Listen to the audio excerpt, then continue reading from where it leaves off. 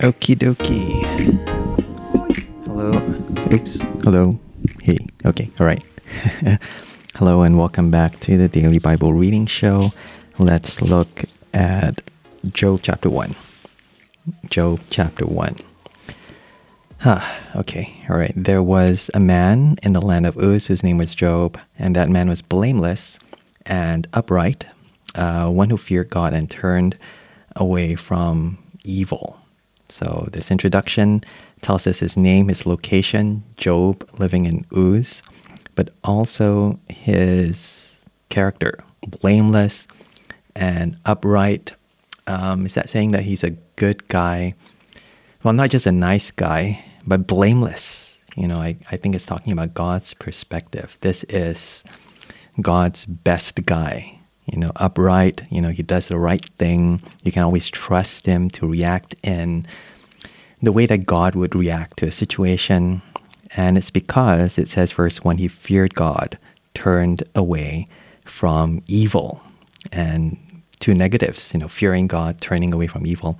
That means he is just so aware of the consequences of sinning against God. I think there's a relationship there between that uprightness but also that awareness of God. It's not an instinctive thing to want to do the right thing, but it comes from an awareness of God's judgment over those who sin against him, those who do wrong. God is a judge. God is holy.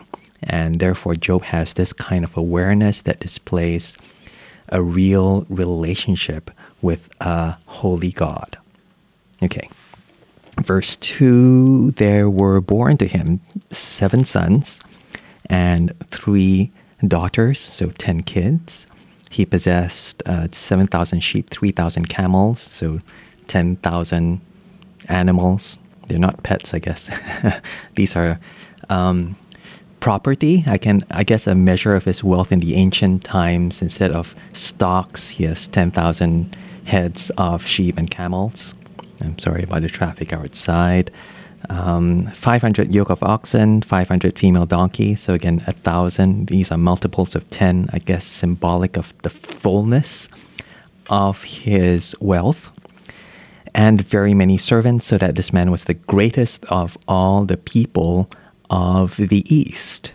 I guess the term we use today is GOAT, G-O-A-T, the greatest of all time. So he was the Elon Musk of the ancient world when it comes to his success and achievements and his wealth and blessing.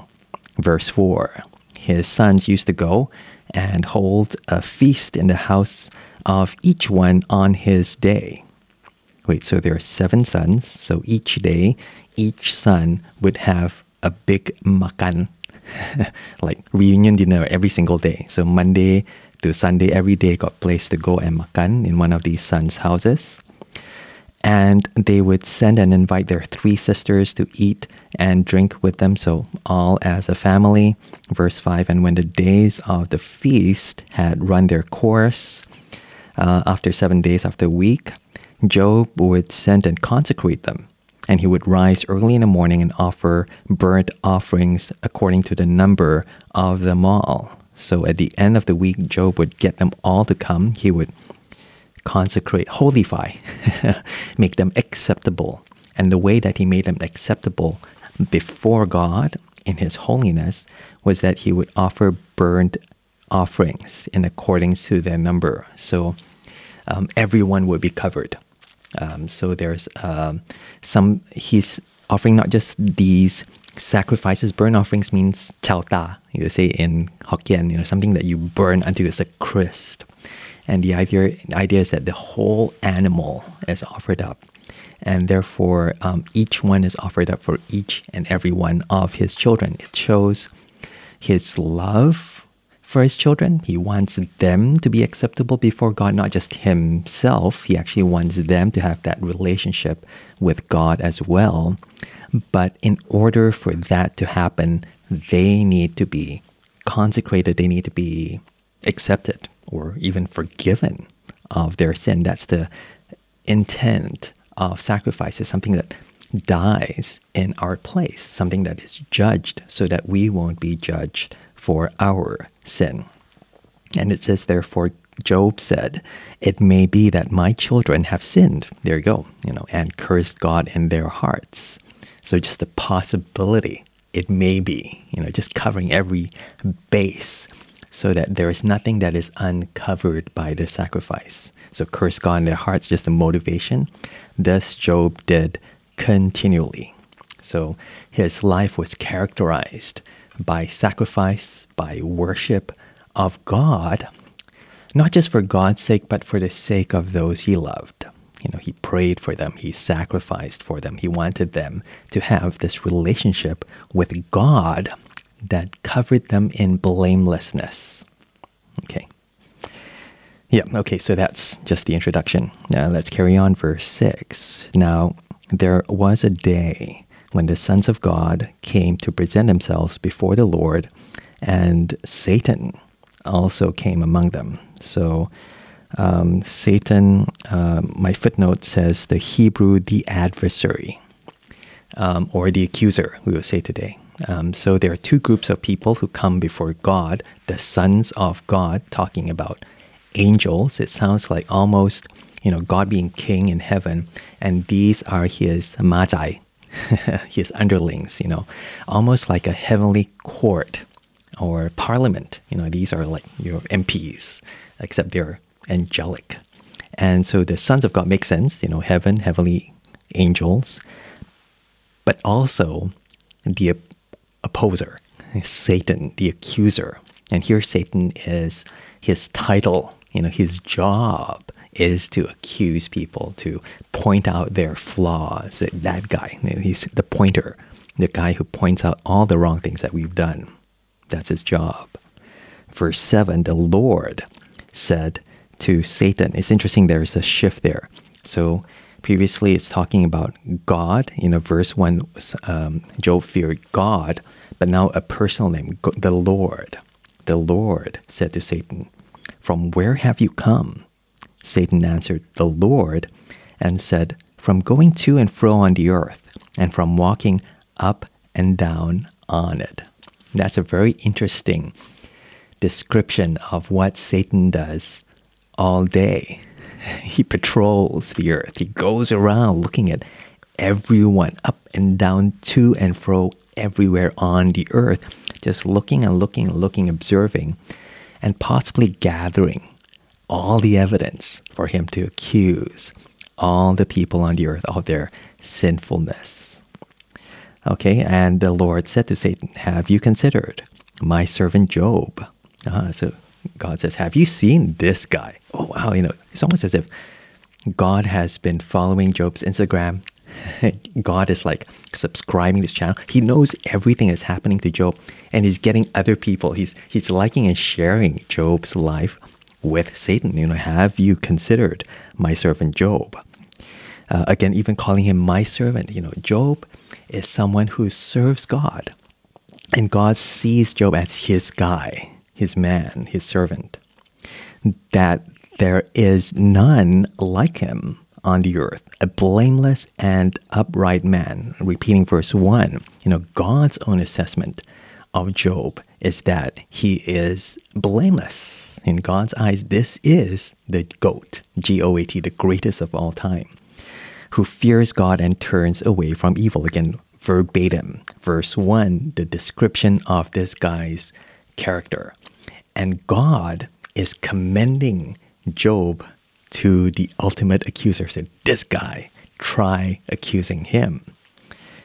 Then Satan answered the Lord and said, does Job fear God for no reason?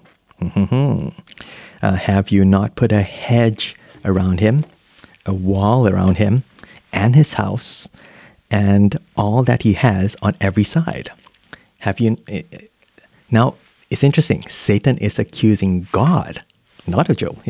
He's saying, you have spoiled him. That's the idea of the hedge. A hedge is like a protective wall. God has protected Job from everything, and not only him, his possessions as well. His house and everything he has. It's secure because God has protected him from, I guess, attack from the elements, from he's just blessed him, blessed him, blessed him, and there's nothing that he's ever suffered or lost in his life. And he says there, you have blessed the work of his hands, and his possessions have increased in the land. But, verse 11, stretch out your hand and touch all that he has, and he will curse you to your face. So it's a challenge. Satan says, touch, just nudge. He said, touch all that he has. Just nudge yourself. You imagine like one of those Jenga blocks, and it's unstable. He's implying, it's a very unstable thing that Job has, all these possessions. You just need to nudge it and watch what happens. So he's implying that Job's strong, upright, blameless character is that of a spoiled child. A rich parent gave him everything, and no wonder he listens to you. But also it's very precarious. It doesn't take very much, for it to just topple over like those Jenga blocks. Verse 12, and the Lord said to Satan, behold, all that he has is in your hand. Wow, God delivers everything, lock, stock, and barrel, into Satan's hand. Only against him do not stretch out your hand. So Satan went out from the presence of the Lord. So it's almost as if God accepts Satan's bet. Satan says, do this against Job. I bet you he will curse you. I bet you he won't stay firm. I bet you he won't be that blameless goat, greatest of all time. And God says, yep, okay, I accept that bet. Not sure how I feel about that. God and Satan in the same room. Imagine them talking about you, and God saying, here he goes, do whatever you want towards him, except, it says, except him, do not touch, but everything else is fair game. That is a very scary thing, not just for Satan to say, but for God to agree to. Go ahead. Okay. And I guess it shows, on the one hand, Satan schemes. He wants to accuse God. Satan, yes, he's irked by Job, but ultimately Satan wants to prove God wrong. So that's on the one hand. Satan is the accuser of us because he's the accuser of God's righteousness. So even God's grace. Why do you favor this person so much? But secondly, it shows God's sovereignty. Even Satan, for all the influence that he has to seek permission from God. It shows that ultimately, even in suffering, even in the temptation and the attacks of Satan, God is the one who stands above and beyond anything that we experience, even from the evil one. And it should reaffirm our picture of God's highness and power and authority over everything, not just the good things, not just his people, but in fact over his enemies and even over Satan. Okay, let's finish up verse 13. Actually, there's a lot more to go. Verse 13, now there was a day when his sons and daughters were eating and drinking wine, having a good time, makan, and also maybe getting very happy on happy juice, drinking wine, in their oldest brother's house. And there came a messenger to Job and said, the oxen were plowing and the donkeys feeding beside them. Oh, no, I just realized this. So all the kids would have their meals in each son's house. I thought Job would be with them, but it sounds as if the kids would just have their own makans every week. So that's why it begins with, it's one of those days when in the oldest son's house, all the kids were there. And then this messenger comes to Job to give him the news. Didn't realize that. Okay. And what's the news? He said, the oxen were plowing and the donkeys feeding beside them, and the Sabaeans fell upon them and took them and struck down the servants with the edge of the sword, and I alone have escaped to tell you. So, wow, okay, all right. So all his property has been stolen by the Sabaeans, and all his employees have been killed by the sword. And only this one person alive ran back and told Job, you've essentially lost all your money. Yeah, someone stole it, stole all your property, or all your assets, all these donkeys and oxen. Verse 16, while he was yet speaking, there came another.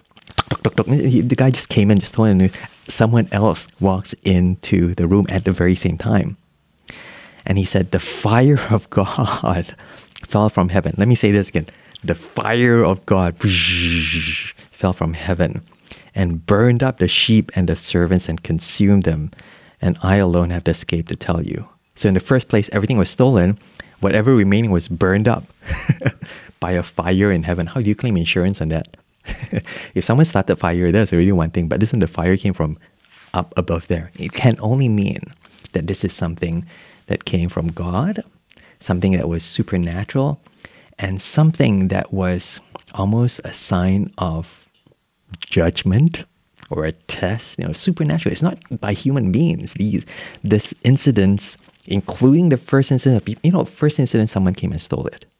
But this one, fire from heaven, makes you think, in the grand scheme of things, again, who is responsible not just for the good things, but also for the bad things? This is unmistakable. Only God could have allowed this. Okay. There's more. Verse 17, while he was yet speaking, there came another and said, the Chaldeans formed 3 groups and made a raid on the camels and took them and struck down the servants with the edge of the sword, and I alone have escaped to tell you. So while on every side, more and more loss and more death.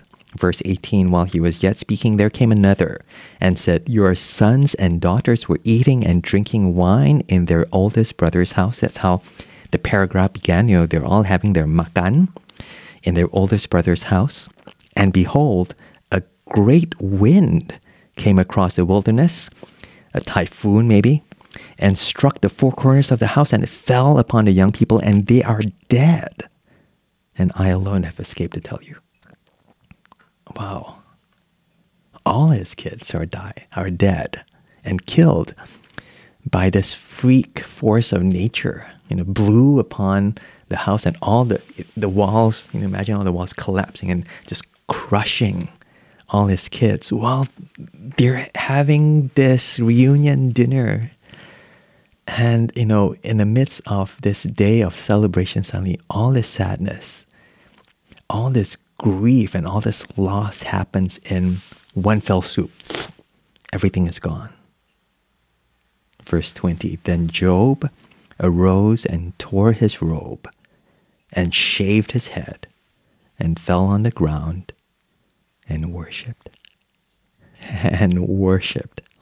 And he said, naked I came from my mother's womb, and naked shall I return. The Lord gave, and the Lord has taken away. Blessed be the name of the Lord. In all this, Job did not sin or charge God with wrong. Amazing. Amazing. What was that song that Matt Redman, is that right? Blessed be your name. And then there's the line, you give and take away. You give and take away. My heart will choose to say, Lord, blessed be your name. And that is Job's situation where he's lost everything. And he acknowledges that everything he had was from God, and everything he lost was taken away by God. And as a response to that, he worshipped God. I think acknowledging that God is God. I think it doesn't mean that he was happy. I think it means that he was very, very intensely sad and broken. But even these events reminded him that God was God, that God gives, God can take away. And in each and every situation, especially the tough ones, those are the moments that give us an opportunity to pause, to reflect and ask what's going on, and to respond to God, maybe even in blessing and acknowledging His name. He is the Lord. And the conclusion, verse 22, he did not sin or charge God with wrong. Yeah. Almost to say that God was right, or that maybe a sense of trust. I think in even saying that God is right or God is blessed, it doesn't mean that Job knew what was happening. Job didn't see Satan go to God and ask him for permission to do this. He didn't know what was going on in heaven, but he knew that God was God and that his life, even his very life, comes from God. And worship and reverence and fear is just that right response that is independent of who we are, but it is a reflection of who God is. He is the Lord, the God over everything. That's very sobering. That's very difficult. Yeah. I wonder what you think. This is a hard thing to read. This is an even harder thing to live out. If we are going through suffering, if we've just experienced that kind of loss, I think the pain just makes this all the more real. and again, you wouldn't wish this on someone, but at the same time, it does happen, and this gives us a glimpse into why. That at the end of the day, behind the most tragic of circumstances, I'm thinking of some things that happened this morning even. You can read it in the news, some things which are really, really sad. Many people who are crying out in grief and loss, perhaps in some measure close to what Job is experiencing right now, and wondering if there is a God, and if there is, how he could allow this to happen.